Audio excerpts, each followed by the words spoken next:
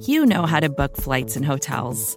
All you're missing is a tool to help you plan that unbelievable travel experience. That's why you need Viator. Book guided tours, excursions, and more in one place. There are over 300,000 travel experiences to choose from, so you can find something for everyone. And Viator offers free cancellation and 24/7 customer support for worry-free travel. Download the Viator app now and use code Viator10 for 10% off your first booking in the app. Find travel experiences for you. Do more with Viator. In U.S. working forests, or forest land carefully managed to provide a steady, renewable supply of wood for daily use, more than 1 billion trees are planted every year, and forestry experts protect and manage hundreds of millions of acres. Working forests have been sustainably managed for decades. How? It's simple. They plant more trees than they harvest. Learn more at workingforestsinitiative.com.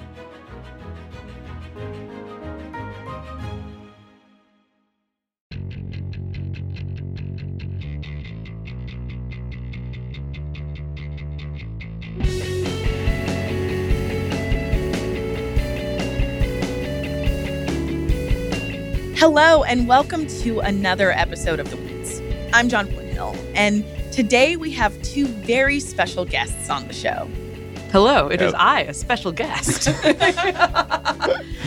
Yes, folks, we are joined by two Weeds alumni, Dylan Matthews and Dara Lind. Hello. Was that not the hello part? No, it was perfect. We are audio professionals over here. If you are a new listener who's joined us recently, Dylan and Dara go way back in the Weeds timeline and have both sat in the host chair at various points. Dylan is a senior correspondent here at Vox and also the lead writer of Vox's Future Perfect. And Dara is a senior fellow at the American Immigration Council who, after her time as a Vox reporter and Weeds co-host, has continued to grace us with her presence over the years. We wanted to get the crew back together one last time because Dara is officially leaving the Weeds universe for a new job. And as a farewell gift, we finally decided to do an episode that she's been pitching basically for forever.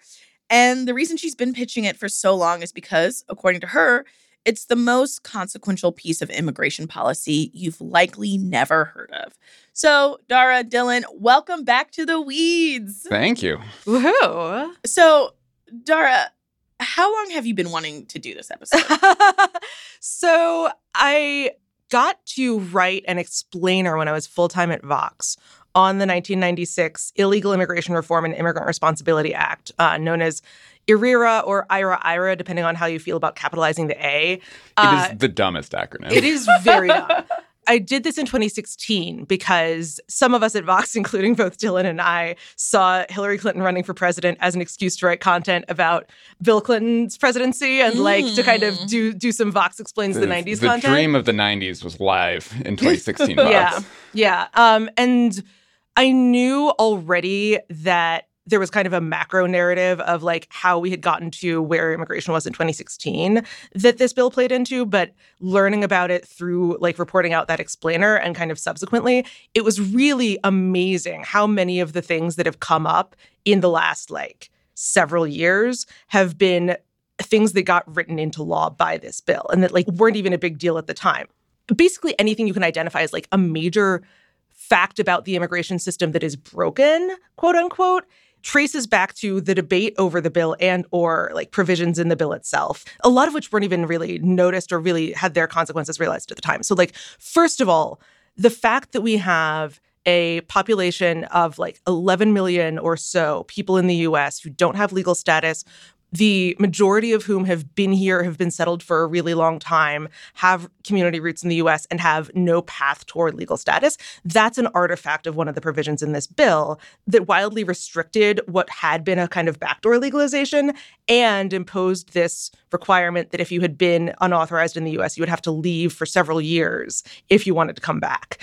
There's also the kind of intertwining of local law enforcement with federal immigration enforcement that we think of as a post-9/11 thing, but that actually started with a provision getting written into law in this bill. And we have this kind of issue of border security and asylum being kind of two sides of the same coin, right? Where a lot of people who have come into the U.S. without papers in the last 10 years have requested asylum, and that's kind of put a strain on the existing system. But that concern goes back to the debate over the 96 bill, and the system that we have now was put in place then. So the funny thing is that only one of those, the border asylum thing, was actually seen as a major issue at the time. And so there are so many things that have kind of been time bombs that have exploded over the 27 years since IRA, that looking back on it now, you see what was seen as a major bill and what is now an even bigger bill, but in totally different ways. Yeah, let's go back to 1996. What exactly did IRA do? So the problem with any immigration bill, especially like any broad immigration bill, is that there are just so many areas of policy. So, the other wild thing about 96 that you have to remember is 3 really big pieces of legislation get passed in 96. You have this, you have welfare reform, and you have EDPA, the Anti-Terrorism and Effective Death Penalty Act, I believe. And some of those actually have overlapping things. Like between welfare reform and IRA, you have a real rightward shift in immigrants' eligibility for benefits, which basically means that you can't get them until you already have had a green card for several years. Between this and EDPA, you have a real tightening of eligibility for citizenship and, on the flip side, vulnerability to deportation if you have certain criminal convictions. But then you also have stuff that is specific to IRA itself, things that make it harder to ever get legal status if you've ever been unauthorized in the U.S. You have the creation of this credible fear process, which, is a theoretically expedited, but still not a summary exclusion way to get asylum in the U.S. And you have these little time bomb things, right? The statement that local law enforcement has inherent authority to enforce immigration law. This provision in there that no one really remembers what it was supposed to do at the time, but then gets used in 2018 to create the Remain in Mexico or MPP program. A lot of little things like that. But when the bill is passed, it's generally understood as a asylum restriction, criminal bars, the welfare thing got a lot of play. And so some of the other kind of immigration-specific stuff faded out of the limelight a little bit. So I know that it is difficult to summarize just these decades of immigration history, but I'm sort of interested in the standard story about immigration we typically hear. I know people often think of Ellis Island, the 1900s. But can you walk us kind of how that immigration policy shifted and changed throughout the 20th century? Oh, sure. Is it Hart-Celler time? Oh, yeah, it's Hart-Celler time, baby. So we actually, and this was the subject of a past Weeds Time Machine episode. So, yes. Yeah, so if you're super interested, you can go back and listen to what we did on Hart-Celler or the 1965 Immigration and Nationality Act. There's also a great book on this I just wanted to plug by Jia Lin Yang at the New York Times called A Mighty Irresistible Tide on the history of that bill. But anyway. So the macro picture is that Ellis Island is really the last gasp of a 19th century system in which there aren't very strong formal federal statutory restrictions, but instead there's a lot of discretion that ends up getting used in predictably racist and eugenicist ways that results in some people coming all the way to the U.S. and then getting told they can't get let in. That gets replaced in the early 1920s with the national quota system, which is explicitly designed to conform to the ethnic balance of the 1890 census so that America didn't get too many Southern and Eastern Europeans. Yeah. And that system is what the 1965 Act, which is the last major overhaul of the legal immigration system we've had. So 2 big effects of that are, A, it really opens up America to Asian and African immigrants. B, for the first time, it imposes restrictions on legal immigration from the Western Hemisphere. And so the second half of the 20th century, in a lot of ways, is trying to figure out how to deal with the fact that we have this really long and complicated in a terrain sense land border through which it now actually matters a whole lot more whether people are crossing. So in 1986, this problem they try to address with IRCA, the Reagan amnesty, which gives the opportunity to apply for legal status for people who are already here, makes it illegal to work in the United States without work authorization, in theory, creates restrictions on employers, that kind of thing. And kind of building up from 86 to 96, the beginning of the kind of border militarization, right? The hiring of large numbers of border agents, the building of physical barriers, that kind of thing is kind of coming up through the 90s. But you still kind of have this sense that things are out of balance because you have an unauthorized population, which is like a policy failure on some level, right? And this increasing attention to Middle Eastern terrorism with a couple of like high-profile cases of people who had applied for asylum and then come into the U.S. and had then been arrested for like violent crimes, a sense that asylum is creating a get-out-of-jail-free card for anyone who wants to come to the U.S. to do people harm. So by the time we get to 96, what's the undocumented population like? You had the Reagan amnesty in 1986, so you had a large swath of people who had this opportunity to legalize. Is it just people who came in the subsequent 10 years? Were there people like left out of the Reagan amnesty?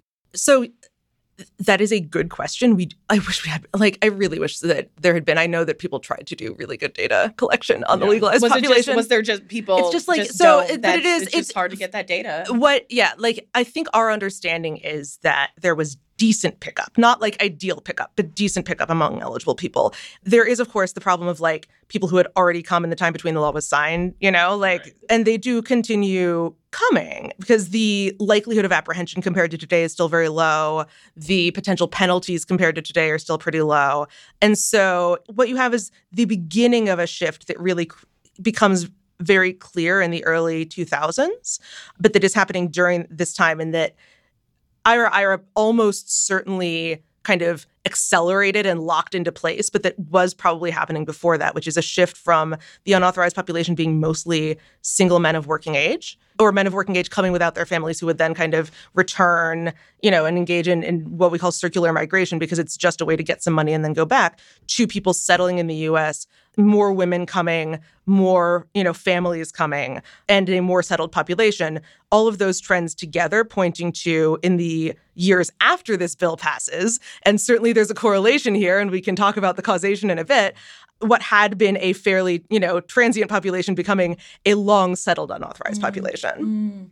So I know now, especially, but even in 1996, we were very far away from this Ellis Island, give us your poor sort of immigration policy. And I want to get into 1996 and the political and cultural landscape. So, Dylan, what was going on back then? Bill Clinton was in the White House. We were all doing the Macarena. Like, what was happening? Yeah, I mean, I think it's important, especially as we go through the myriad failures of this bill, to just remember how radically to the right of today's political atmosphere things were then. So we're 2 years out from the 94 midterms. The 94 midterms were like catastrophic for Clinton in a way that no subsequent midterms had been. Democrats had the House for 40 years uninterrupted, and close to 60 if you exclude like a 2-year period in the 50s. That got wiped out. It was like an epochal shift in the way that Congress works. And so Clinton had to deal with a hostile Congress that he never thought that he was going to have to deal with because no previous president had to deal with it. Also, he came after 12 years of Republican presidents, each of whom won in a landslide. Like, Reagan and Bush did not win by small margins. They kicked the shit out of Carter, Mondale, and Dukakis. And Clinton only won because it was a three-way race, and he had a sort of bare plurality. He got something like 43% of the vote because Ross Perot got 20, and did so by running hard to the right relative to the rest of the Democratic field. The idea that a Democrat would sign this can seem baffling now, but he's existing in an ecosystem where there was a very real feeling among Democrats that if you don't move rightward on stuff like immigration, you're never going to win an election again. And I think that fear is amplified after 94 because it suggests that the 92 gains were very fragile. They could go away very, very fast. I kind of want to dig into that time period and immigration specifically. What were lawmakers' concerns regarding immigration at the time? What were the big, now people are freaking out about migrants and fentanyl and all these things. What is the 1996 version of that? So there are a few things. There's definitely a concern about, we're still in a post-Willie Horton kind of media world, right? Where like and that's one the really high super profile... duper racist ad they Right, ran. exactly. Bush and Dukakis on crime. Bush supports the death penalty for first-degree murderers. Dukakis not only opposes the death penalty, he allowed first-degree murderers to have weekend passes from prison. One was Willie Horton, who murdered a boy in a robbery, stabbing him 19 times. Despite a life sentence, Horton received 10 weekend passes from prison. Horton fled, kidnapped a young couple, stabbing the man and repeatedly raping his girlfriend. Weekend prison passes. Dukakis on crime. But it's kind of more generally the principle that you can have an entire policy knocked out because one bad case creates the opportunity to kick you over the policy. And so there is some concern about that becomes relevant, especially when we're talking about asylum stuff, because of the, attack on the World Trade Center in 1993, a couple of other cases. There's also this rise in the Republican Party. Obviously, like both parties are a little bit cross-pressured on immigration, but what you have at this point in the Republican Party is a wave of kind of entrepreneurship among Republicans like Pete Wilson in California, who are making their reputation as immigration hawks, and specifically on the idea that immigrants, and specifically unauthorized immigrants, shouldn't be eligible for social services. And that's not just defined as like cash benefits. It's defined as public schools. The idea that unauthorized immigrant kids had a right to be in public school was pretty, like the Supreme Court had only established that, I think in 1982. Obviously there's nothing stopping Congress from passing a bill explicitly saying that that's not okay. So, Pete Wilson makes his reputation on a proposition in California that severely restricts public benefits for unauthorized immigrants. And so that is kind of opening up as a new kind of terrain of battle where Republicans can use their traditional concerns about welfare to also hit Democrats and it's useful that it's California here because this is at a time when the unauthorized population isn't in a lot of the country, right? But California is a much more diverse place than much of the rest of the country. And so that's where kind of the fear of change can be activated very readily. It is very interesting to me. I don't know. I think of the 90s was just, I don't know, it was a different time. And I think of just so many of the policies there, like the attitudes around welfare, attitudes around so many things, just this idea of like, we can't have people taking advantage of these things. Like the brown and black people need to earn it because they're lazy, right? Like where it shaped so much of the policy at the time, it seems like. Well, and California was also just very different. Like this is something I've been reading about recently for some other projects, but we think of California as this arch-liberal state now, and it really wasn't. I mean, you had Reagan famously, but Wilson succeeded another conservative Republican governor, and a huge part of the dynamic of the state was that it was a defense state. You had huge naval installations and contractor businesses in Southern California, and when a lot of that business shut down in the early 90s because the Cold War was ending, you had a kind of localized recession in Southern California that both fed into kind of reactionary norms and was also eventually led to those businesses shutting down and the whole state shifting leftward because you didn't have this kind of conservative bulwark in Orange County and San Diego. I was about to say you're Orange County Republicans. Right. And there's some of them who are still there, but it's not sort of the defense heavyweight that it was then. And I think that's really profoundly shaped the state in kind of surprising ways. But I think helps account for why you have people like Pete Wilson, why you have enough Republicans paying for and voting for measures like Prop 187, which was the ballot initiative that Dara mentioned. I want to talk about the legislative history of IRA a little bit. It was a very complicated process. Why? Well, it's wild. Congress used to do this thing called legislate, where at the beginning of a Congress, bills would get drafted and then they'd get negotiated openly. And I'm familiar I hear with this process. Committees are sometimes involved. Yes, I don't know committees her. were involved, including conference committees. There would be different versions of a bill that would go through the House and Senate independently, and then they would be reconciled at the end of the process rather than getting ping-ponged back and forth. Sounds like fan fiction to me. So that said, because this is kind of in important ways, as Dylan mentioned, kind of alluded to earlier, the first modern opposition Congress, Republicans come into office with a slate of things they want to do, but also are aware that they have no need to play by rules of comedy, especially in the House. And also in the House, because they hadn't had control of it for so long, you have some decently experienced Republican legislators who have cared about this issue for a long time, like Lamar Smith, of Texas and Elton Gallegly of California, who have never had the chance to really write legislation. And so they really take the bull by the horns. There had been concerns both in Congress and the executive branch about asylum in particular, because asylum policy of the United States at the time was such that if you could apply for asylum and get a work permit, and it was taking so long to adjudicate asylum claims that you would just have people applying, working for a couple of years, and then getting the asylum denial. And because that incentivizes more people applying, the backlog was just getting worse. And the Clinton administration had taken some regulatory moves to change that. But, it wasn't necessarily enough to kind of reduce the political pressure. But Smith and Gallegly, especially Smith, kind of take that and write a bill that is, we're going to have a whole title cutting legal immigration across the board, including business immigration. We're going to really tighten these criminal bars. We're going to ban immigrant children from public schools. They really take a maximalist approach. And then the Senate and then the House kind of negotiating process becomes a triage concern for advocates and Democrats who are a little bit back-footed on how do we fight all of this at once? At a fairly early point, Smith realizes he can't fight a two-front war and so agrees to cut the business immigration stuff out of the bill.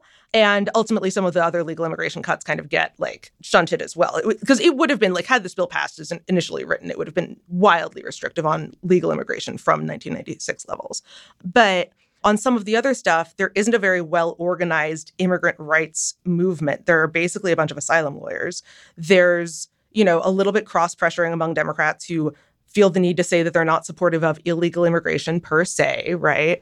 And there are a lot of moving parts. And so a lot of the attention ends up focusing on what's called the Gallegly Amendment, the provision on unauthorized immigrant children in public schools. That takes a lot of oxygen, ultimately becomes the subject of a veto threat from the Clinton administration, and then gets stripped. And without that veto threat, there's then a whole, okay, is this bill bad enough that we think we can keep Bill Clinton from signing it?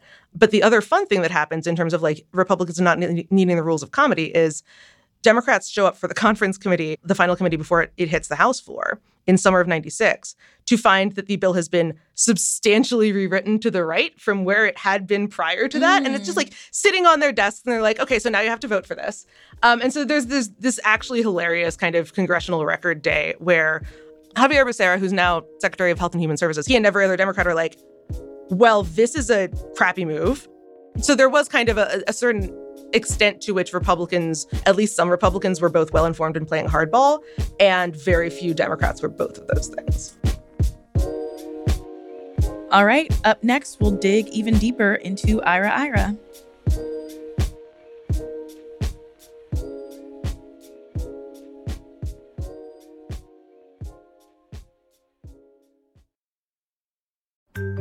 Support for The Weeds comes from Not Another Politics podcast from the Harris School of Public Policy. With the constant news cycle, there's a lot of noise out there.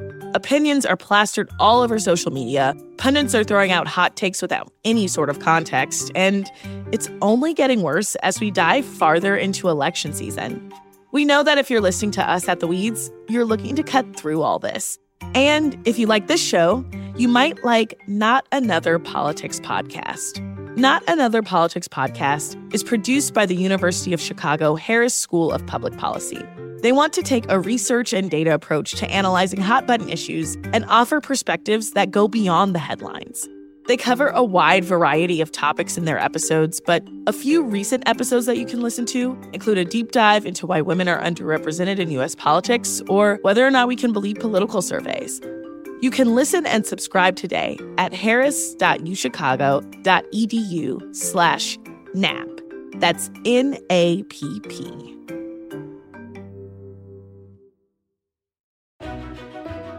In U.S. working forests, or forest land carefully managed to provide a steady, renewable supply of wood for daily use, more than 1 billion trees are planted every year, and forestry experts protect and manage hundreds of millions of acres.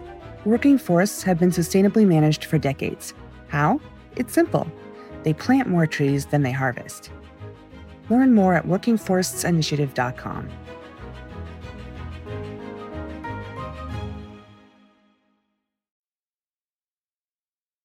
Welcome back to The Weeds. I'm Jonquilyn Hill. I'm here with Dara Lynn and Dylan Matthews doing a little Weeds time machine about Ira and immigration. So, Dara, we did a brief summary earlier, but now I really want to get into the nitty-gritty of this policy. Can you walk us through some specific areas of the bill and how they differed from the existing laws at the time? Let's kind of take this in what this looks like if you're in various positions. Okay, if you're currently in the U.S. and unauthorized when this bill is enacted, you go from having a not easy, but like decently predictable way to ultimately get legal status. It's called cancellation of removal. It was basically if you'd been here for 10 years and you could demonstrate that it would be a hardship for you to go back to the country you hadn't lived in for 10 years, then a judge could give you a path to like permanent legal status. And that gets changed in a couple of ways. First, there's a numerical cap put on it. Second, the hardship standard gets raised. And third, it gets changed to, it can't be a hardship to you. It has to be a hardship to a U.S. citizen. Oh, okay. So usually that ends up being like a spouse or a child. But because the hardship standard is also raised, merely, well, we would have to move from the place where my child has lived their entire life does not count. The other kind of major reason we don't talk about why the unauthorized population prior to this was like more transient is because if you were settled in the United States, ultimately you weren't going to be unauthorized. And so that's one of those things where it wasn't something that a ton of people looked at the time. But in retrospect, if you look at how many people here now would have qualified for like pre-Ira cancellation, it really does have a massive effect. The other thing, as I kind of alluded to earlier, is if you are eligible for legal status somehow, for example, if you marry a U.S. citizen, you have to leave the U.S., wait a certain amount of time, and then apply to get back in, depending on how long you'd been unauthorized in the country. In some cases, it's a permanent bar. Like, you will never be able to get legal. There's also a slightly elevated risk that you will get caught and deported because of this inherent authority provision. Because of that, there is a slightly bigger kind of attention being put to interior enforcement in the U.S. If you're coming to the U.S. and you don't have papers as an asylum seeker, this is actually a huge change. And, you know, at this time, like, we don't have extremely sophisticated international databases where airlines can check legal status. So, like, it's not unheard of for someone to come to the U.S. and not have legal status here via, like, JFK, right? And so it had previously been the case that anybody had a right to an interview with an then INS, Immigration and Naturalization Service officer, to demonstrate if they were eligible for asylum in the U.S. And if that claim was denied, they got to go before a judge. After this bill gets passed, you have this thing called expedited removal, which means if you are caught coming in or you're caught within a certain amount of time of entering, you can be deported without a judicial hearing. And for asylum seekers, that means you get if you claim a fear of returning to your home country, you get an interview with an asylum officer that isn't a full interview. It's a screening interview. And if they find you have a credible fear of deportation, then you proceed to going in front of a judge. It creates a population of people who are going to be able to get deported very quickly. And the expedited removal provision is something else that, like, doesn't really get used a ton at the time, but will get used more later on. If you're a legal immigrant in the U.S., then it plus the welfare reform stuff mean that your eligibility for public benefits, for federal public benefits, has basically been cut to nil unless you're a refugee or someone who's been granted asylum or, you know, a humanitarian visa, like a visa for domestic violence survivors, that kind of thing. That doesn't affect your children's enrollment in public school, but you can kind of understand from, like, if you remember the debates over the public charge regulation during the Trump era, like, it can be a little bit hard to communicate to people, well, these benefits are off limits, but these benefits are okay. So there's definitely some of that. The other thing is that it's now much harder to get citizenship or to retain legal status if you have contact with the criminal justice system. There are lots of legal terms of art that are some of which are kind of pre-existing in immigration law, but, like, now get more important because they're expanded. The concept of the aggravated felony, which is not a term that exists in actual criminal law, but exists in immigration law and has since been the subject of, like, enormous amounts of litigation. Like, okay, does it have to be a felony to count as an aggravated felony? Turn out, no. Like, interesting. Right. So there are kind of all of these, like, expanded but not very well defined bars to citizenship that mean that if the government decides to deny your application for citizenship and try to deport you instead, or like strip your green card or that kind of thing, you're going to end up in a pretty lengthy judicial process where you may or may not be able to persuade a judge that it doesn't matter that you had a long ago drug conviction. And obviously, given like where this is coming from in the context of like policing in the 1990s, Ooh, man. what that ends up meaning is that to this day, you have a lot of Black and brown longtime immigrants who are in the system because of like ages ago convictions that might happen today, but probably wouldn't because they were based in policies that like have been abandoned as too aggressive and too draconian today. But because they still have that stuff on their record, it's still a problem. A lot of the times when I think of 1990s, especially criminal justice policy, I think draconian is a very good word to use. I mean, policies were so punitive back then. I'm thinking of the 1994 crime bill. I'm thinking of IRA. What is it about the 1990s that punishment was just such a major part of policy? One thing to keep in mind is that there genuinely was a real surge in crime in the 70s and 80s. And you can't have that happen and not have a kind of reaction of some kind. It doesn't have to be a punitive reaction. I think the fact that the reaction was punitive is based on some other things. I mean, this is also in the immediate aftermath of the crack epidemic, which I think contributed to that, but it also was sort of played up a lot as a scare tactic and turned cocaine from like a rich white person drug to a scary poor Black person drug in ways that had implications for how hard it was cracked down on. But I think a lot of it was just the incentives that political actors faced. Dara mentioned Willie Horton earlier, who was both an ad, but was also a real person. That was really damaging. And I think a takeaway, as Dara was saying, from that was people don't want to be responsible for the one guy who benefits from your policy and then goes on to hurt people. That anything that could be twisted to make you responsible for not having been tough enough on someone who goes on to do something heinous, even if that is a sort of the 1 in 10,000 person from that policy, that becomes really dangerous for Democrats. So yeah, that's kind of the context we're in. With regard to immigration in particular, I think this gets into some interesting political and policy dynamics because, for one thing, this bill does a lot to create what some scholars and activists call crimmigration, right? Like the intertwining of these two systems so that it's both immigration itself being criminalized and the criminal system getting used for immigration enforcement. That said, it's not fully a criminal system yet. Like being unauthorized in the United States is not a crime. Entering the United States without authorization is a crime. And that distinction ends up like being super relevant at a point when a lot of people end up being visa overstays, which is what we have, in terms of the long settled unauthorized population now. And so there's this really weird political dynamic where like, in theory, talking about stiffening criminal penalties for immigration or like stepping up deportations of people who don't have criminal records or treating unauthorized immigrants more harshly, not giving them work permits, like politically that can very easily reduce for a lot of people down to, well, they're criminals. And it's more complicated than that. But saying it's more complicated than that is hard to do in a like political context. And the other side of this is that because immigration is not fully criminal, there's no right to counsel. Deportation is not a criminal penalty. There's ongoing litigation in the Supreme Court about whether you can be detained without a bond hearing for like years and years and years and years and years because it's not, it's governed by different rules.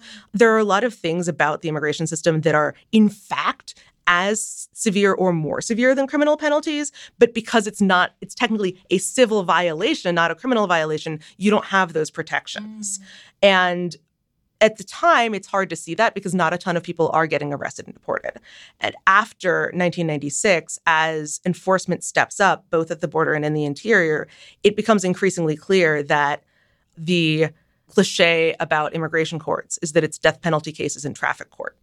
And that's really at the heart of this mismatch between the consequences of the system and the kind of relative safeguards that get put into the criminal side of the criminal justice system versus civil litigation.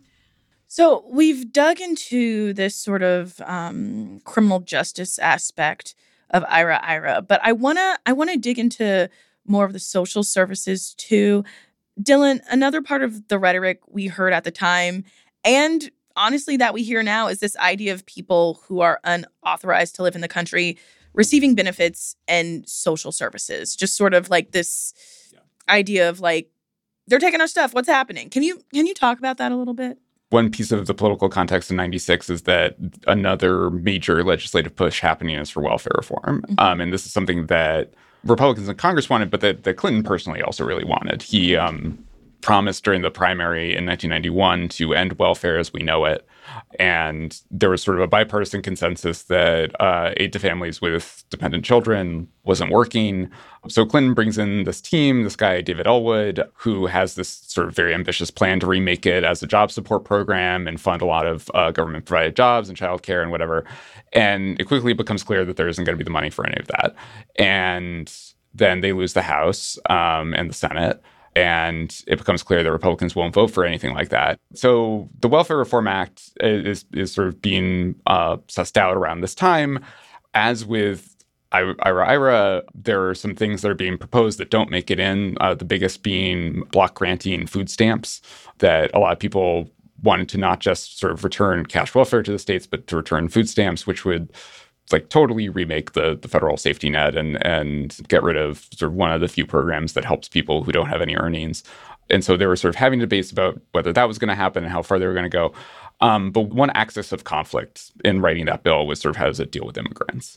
And this was subject to all the same pressures that Dara's been describing in the immigration-specific legislative context.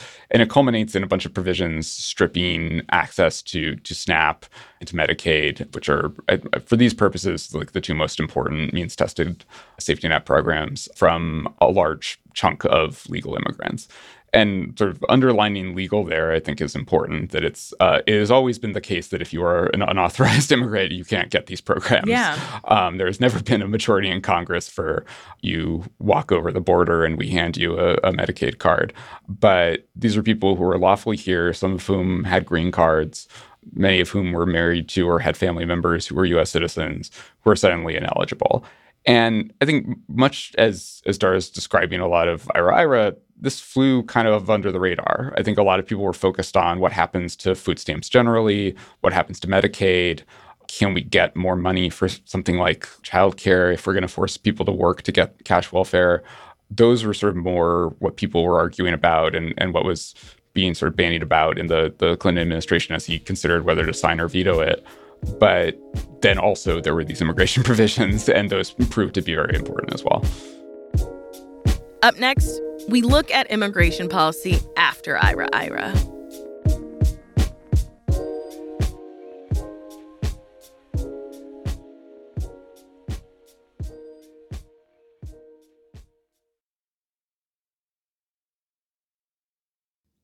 Dara, I want to get into something else that changed immigration policy, and that's 9/11. How did that change the country's feelings about immigration, and how did it change our policies?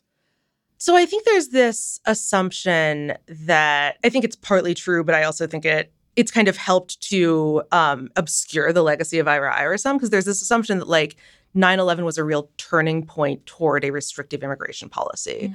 And on a very, very sophisticated level, that's probably true. Like the DREAM Act was first introduced in summer of 2001. There was kind of a building understanding that there was a cohort of people who were growing up unauthorized in the U.S. There was some realization that the criminal bars for illegal immigrants were, once those started getting implemented, even some of the Republicans who had supported them were like, whoa, this seems a little harsh even for us. Mm-hmm. And that all gets arrested and kind of shunted aside by 9/11. The most important thing from a policy perspective is that the INS, the Immigration and Naturalization Service, gets broken up and reconstituted as 3 separate agencies, 2 of which are responsible only for enforcement. So instead of having just one budget line, you had 3 budget lines, and making it all the easier to just zero out the benefits one. And that's, USCIS remains a fee-funded agency, whereas the 2 enforcement agencies Congress has been happy to give more and more money to.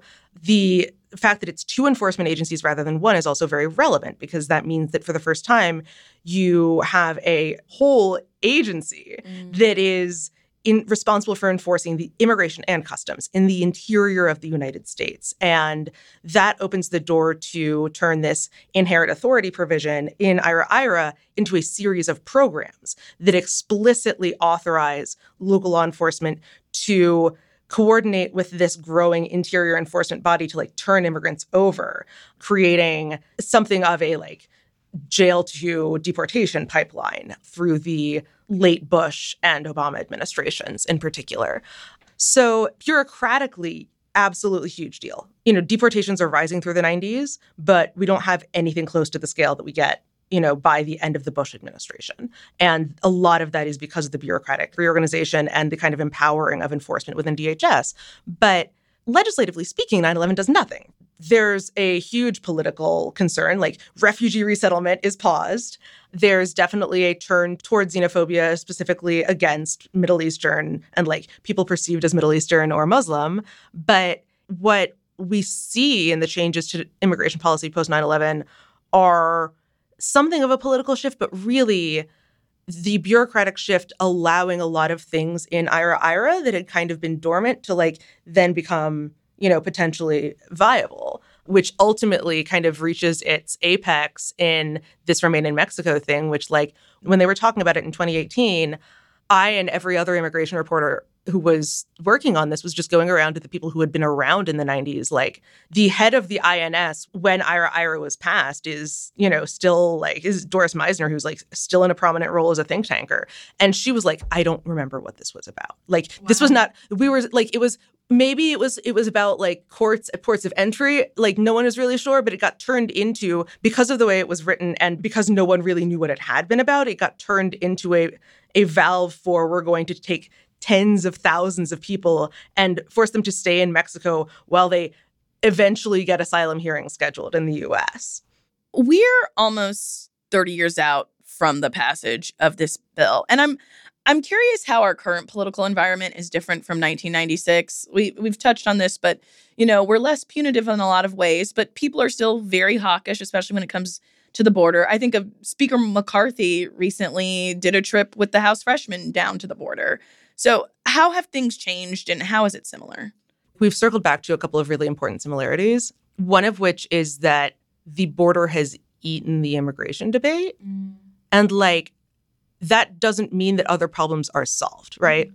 No one for whom there was a legalization push 10 years ago, 5 years ago, et cetera, has gotten legalized with the exception of a few thousand Liberians who were legalized under the Trump administration. And now we have this much more settled, much larger than it was in 1996 population. And as I kind of alluded to, but want to spell out, demographers have identified this as being a kettling effect where the passage of more punitive penalties, more likelihood of enforcement convinces people to stay where they are rather than cross back and forth and risk getting apprehended. And so creates a settled population out of a transient one. And now we have the effects of that. And, that's the one thing that you can't create a pathway to citizenship without Congress. And so even subsequent Democratic administrations, while they've tried to protect people from deportation, give them work permits, et cetera, can't bridge that gap. The other consequence of the border eating the debate is it is possible that in the next couple of years, we are going to see the system that got set up in 1986 that was the compromise, instead of essentially killing asylum entirely, this credible fear screening process, we may be seeing that eliminated or restricted so much that it is essentially eliminated. Whether that's, legislative, whether that's because of Biden administration proposals that they have not actually released yet, but have said they're going to release, that may have been released once this comes out, that would ban people from asylum if they had crossed through another country in order to get to the U.S. JQ here. Dara was right.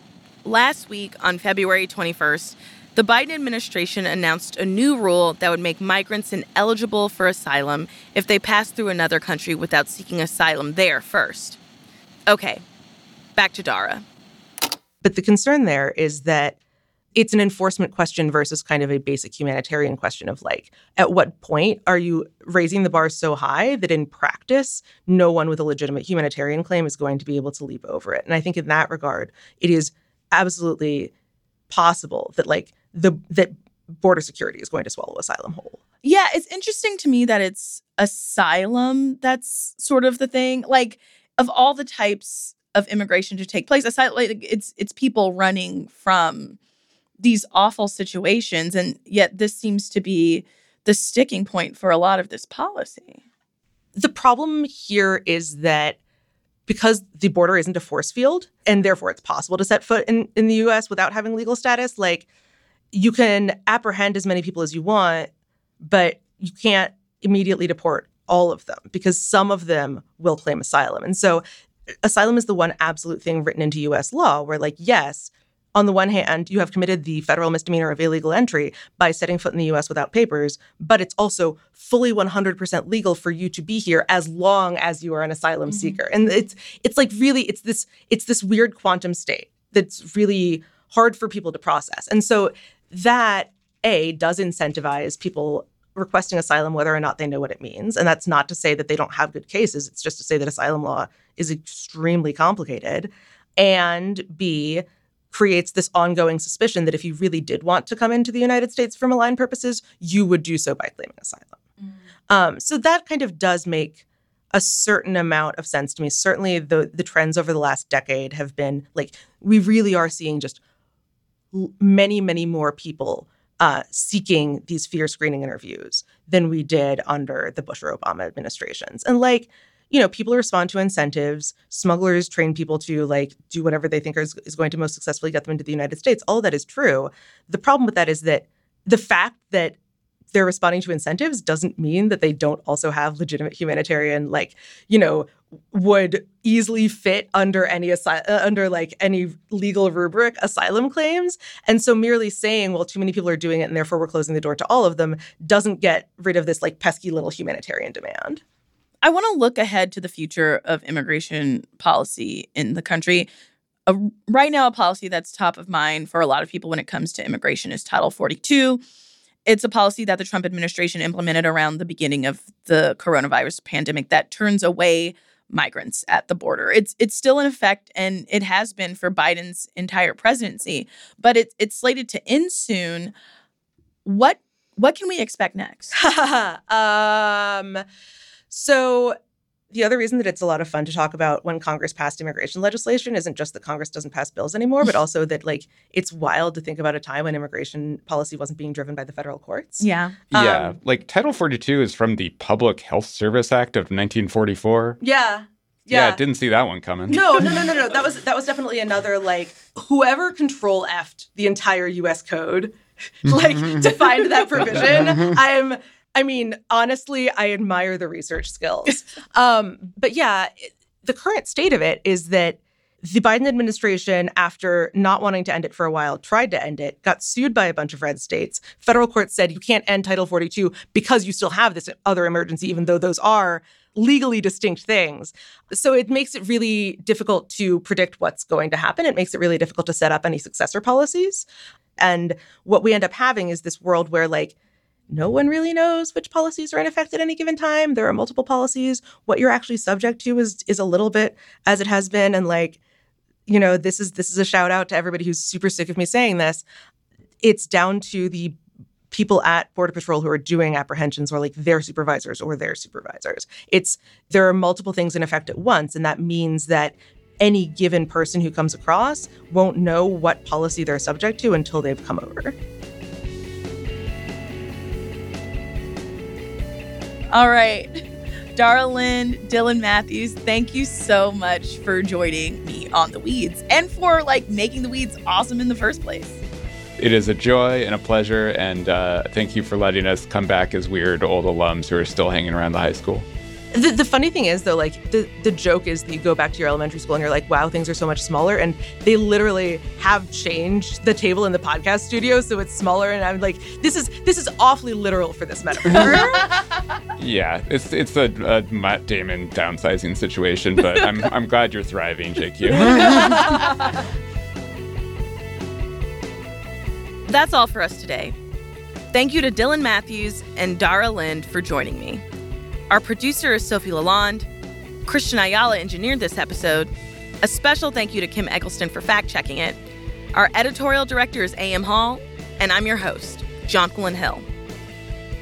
The Weeds is part of the Vox Media Podcast Network.